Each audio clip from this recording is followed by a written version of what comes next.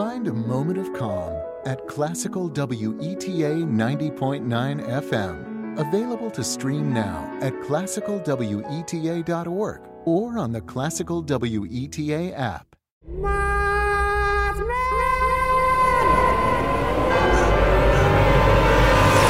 You can accept it or be stupid and be a skeptic.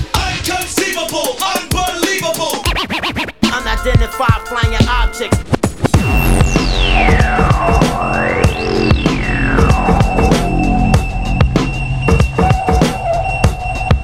I want to believe.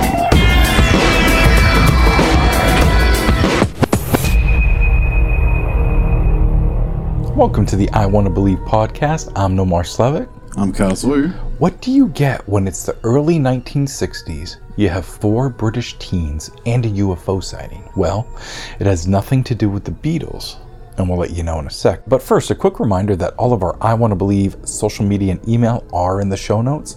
Also, you can watch my documentary, Otherworldly and More, on Amazon Prime right now. Yes, I am going to say it in every episode. If you had a podcast and a documentary, you would do it too. DVDs are also available. Check the show notes for links. So, fuck yeah, let's do it, buddy. The Bat Beast of Kent is up. Oh, God. All right, well, the following info comes from the Cryptid Wiki, and it's quite interesting and may actually sound a bit familiar to some other cases that you might be familiar with. Oh, yeah, I know those cases, but okay, get us started.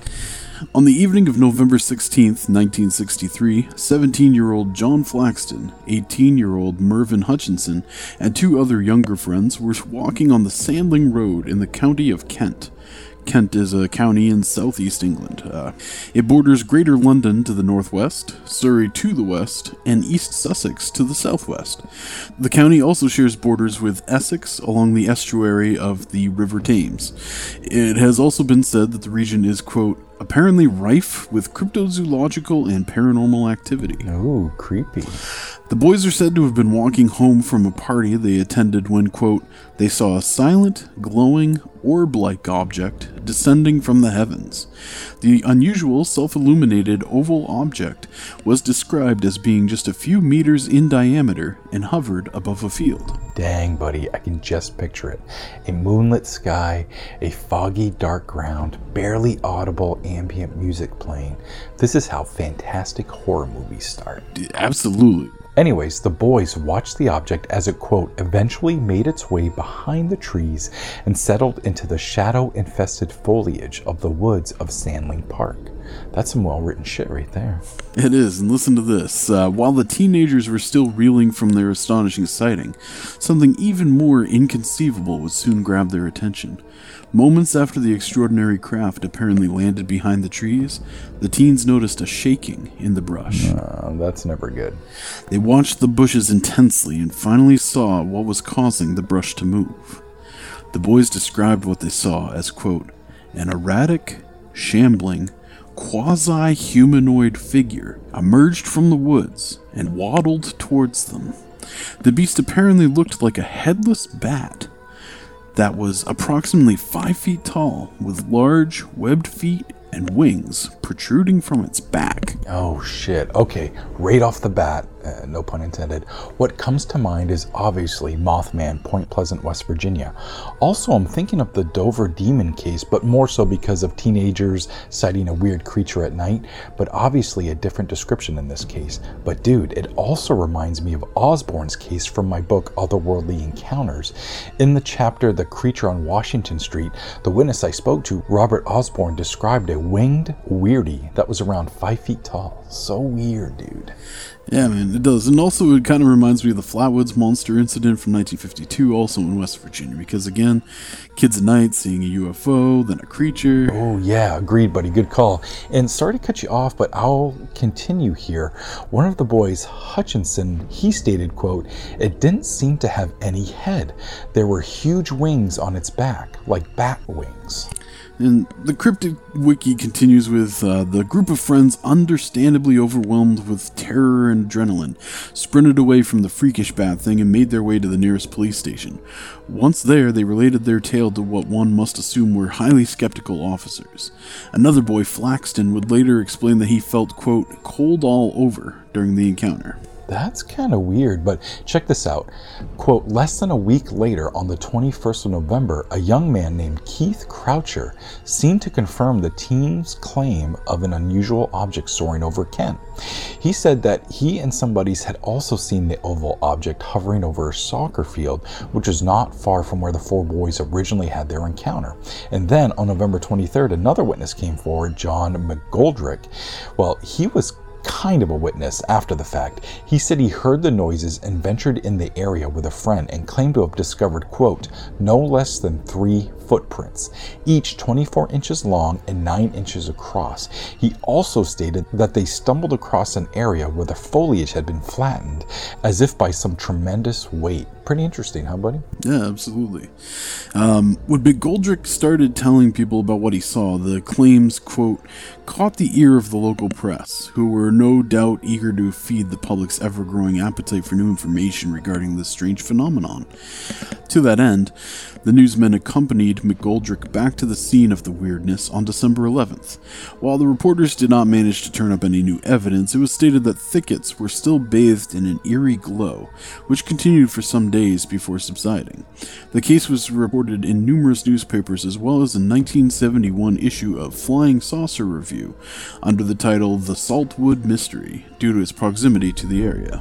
That may be where I first heard about the case, the Flying Saucer Review. I mean, I had some PDF copies saved on an old computer, which I think I actually still have in storage. But anyways, the wiki article continues and states, in the 1970s, ufologist Chris Wolf also reopened the case, and according to records, he interviewed one of the boys, Flaxton. He also inspected the scene of the unearthly encounter. Following the investigation, Wolf came to the dubious conclusion that what Flaxton, Hutchinson, and their chums actually saw was an ordinary crow, oddly illuminated by the flashing of an electronic train passing not far away in the chill autumn air. Well, Wolf wasn't stacking what they were splitting, huh, buddy?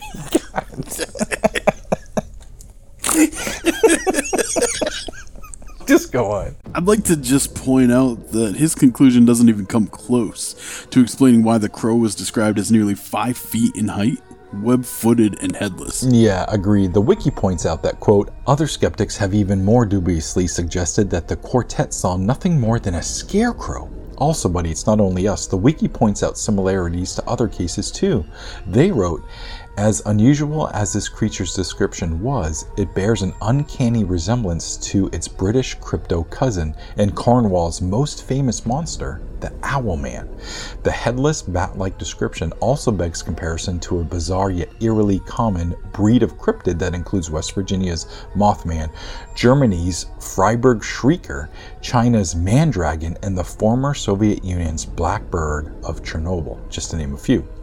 Most of the aforementioned creatures were considered by many Fortean researchers to be paranormal entities, essentially oracles of doom, but what makes the Kent case so intriguing is that it marks the first reported association between these bizarre beings and the UFO phenomenon.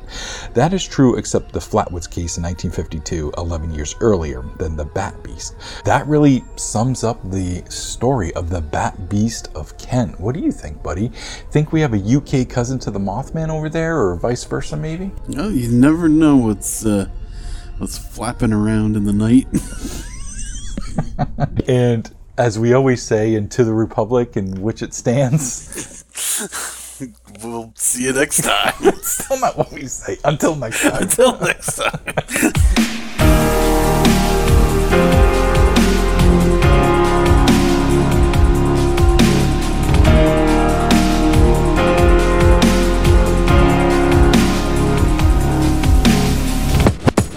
Testing.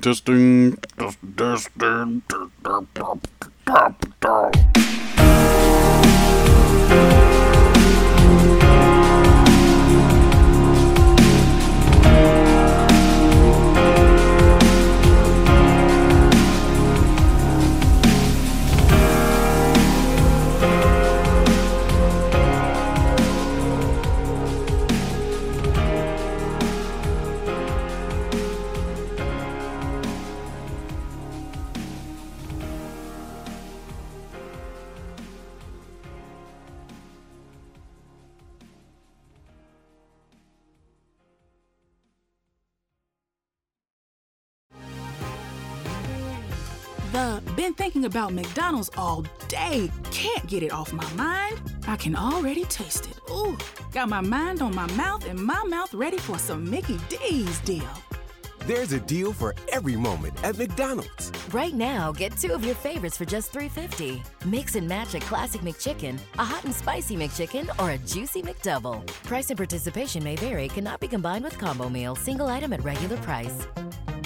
I think what flavor of these new Dunkin' Coconut Refreshers you get says a lot about you. Really? What's it say about me? Well, you got the refreshing golden peach because you're vibrant, fun, and positive. Huh, what about me? The bold purple pomegranate means you're vibrant, fun, and positive. I take it I got this delicious pink strawberry because I'm vibrant, fun, and positive.